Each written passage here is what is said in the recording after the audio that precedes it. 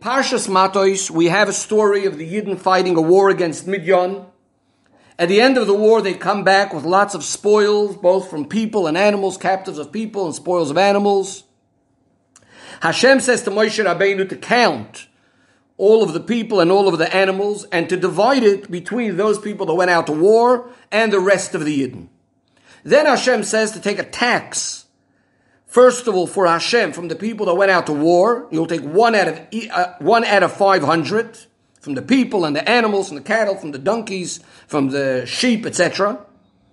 And that you will give to Elazar HaKohen. From the half that goes to the Bnei Yisrael, you'll take 1 out of 50, again from each one of these types of things, and you'll give it to the Leviim. Then the pasuk says Moshe and Elazar did exactly what Hashem said.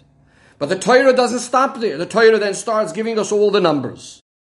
The Torah tells us how many sheep there were. The Torah tells us how many cattle there were, how many donkeys, how many people. Then if that's not enough, it then goes ahead and discusses exactly what would have been the tax that was given.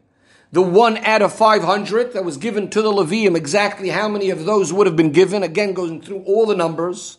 And finally, it concludes and says also the half, how many were given to the Bnei Yisrael. In this particular case, it doesn't mention all the numbers again of how many would have been 1 out of 50.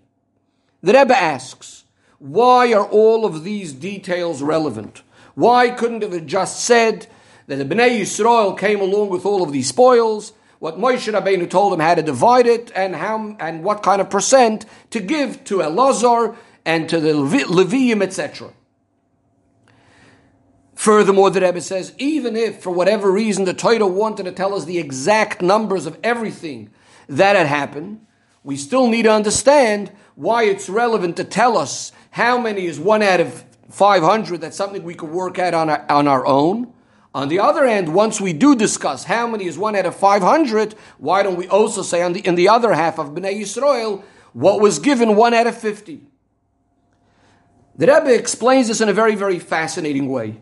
And what the Rebbe says is that if the Torah would have just said that Moshe Rabbeinu did exactly what Hashem said and nothing else, we would have had a very, very big question. And that is, Al Pi Teva, it is very, very uncommon that we would have had exact numbers that could be divided in such a way that we will have, out of each half, being able to give exactly 1 out of 50 without having any remainder whatsoever.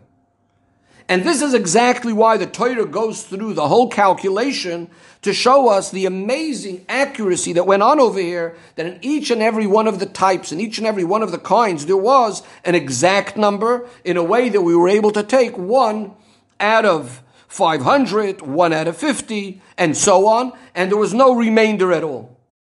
Now you might ask, this is something very, very unusual that something like that should happen, although it's not completely against nature. But it's definitely something very, very unusual out of such tremendous numbers to have such an exact amount. Why would Hashem cause this to happen? So the Rebbe explains this based on the pasuk that says, "Mimachatzisam tikachu," that you should take from the half, you should take the following taxes. Now, seemingly those words "Mimachatzisam tikachu" in that particular place seems to be unnecessary. And therefore, we learn from these words that Hashem wanted that we should be able to take from the full half, we should be able to take those taxes, 1 out of 50 and 1 out of 500. And therefore, if there would have been any remainder, that would have meant that we're not taking from the full half. We're taking 1 out of 50, 1 out of 500, and then there is something remaining. And this is why Hashem caused that there should be these exact numbers. However, the only question is, Hashem wanted that we should take and all of the spoils and divide it exactly in half. And in order to do this, this would have taken a long time to split these halves, because there was a tremendous number that we're talking about over here. We're speaking about altogether 840,000. And this needed to be divided, and this needed later to be taken off all the taxes and to be given to Elazar and to the Levium and so on and so forth. Says the Rebbe, if during this whole time, when this whole process is taking place, if even one of these cattle would have died, you wouldn't have exact numbers in the two halves, and then again we would have had a remainder. from which the tax isn't being taken. And this is why the Torah comes along and says the amount, the half that was given to the Bnei Yisrael, to the people that didn't go out to war as well, to show us that yes, the two halves remained exactly the same. But once we specified already all the numbers in the first half, and we saw that we could take 1 out of 500 from all of those numbers, and we saw those numbers, there's no need anymore to repeat the numbers again on the other half, because we see already that none of them died. We have the exact numbers in the two halves, and the numbers are matching and an exact kind of number that we could take off those percentages. The Rebbe then turns to a halachic aspect of all of this, and the Rebbe says we have a very interesting reason, al pi halacha, why it would be that the Torah would focus more on the half that went to the people that went out to war, rather than the half that went to the Bnei Yisrael, the rest of the Bnei Yisrael that didn't go out to war, the taxes that were taken from the first group rather than the second group. And the Rebbe explains this based on an interesting machloikas, whether this mitzvah of giving these taxes is counted in the 613 mitzvahs. The Rebbe quotes the Bahag, the Baal Halachis Gdolos, that says it is counted as one of the 613 mitzvahs.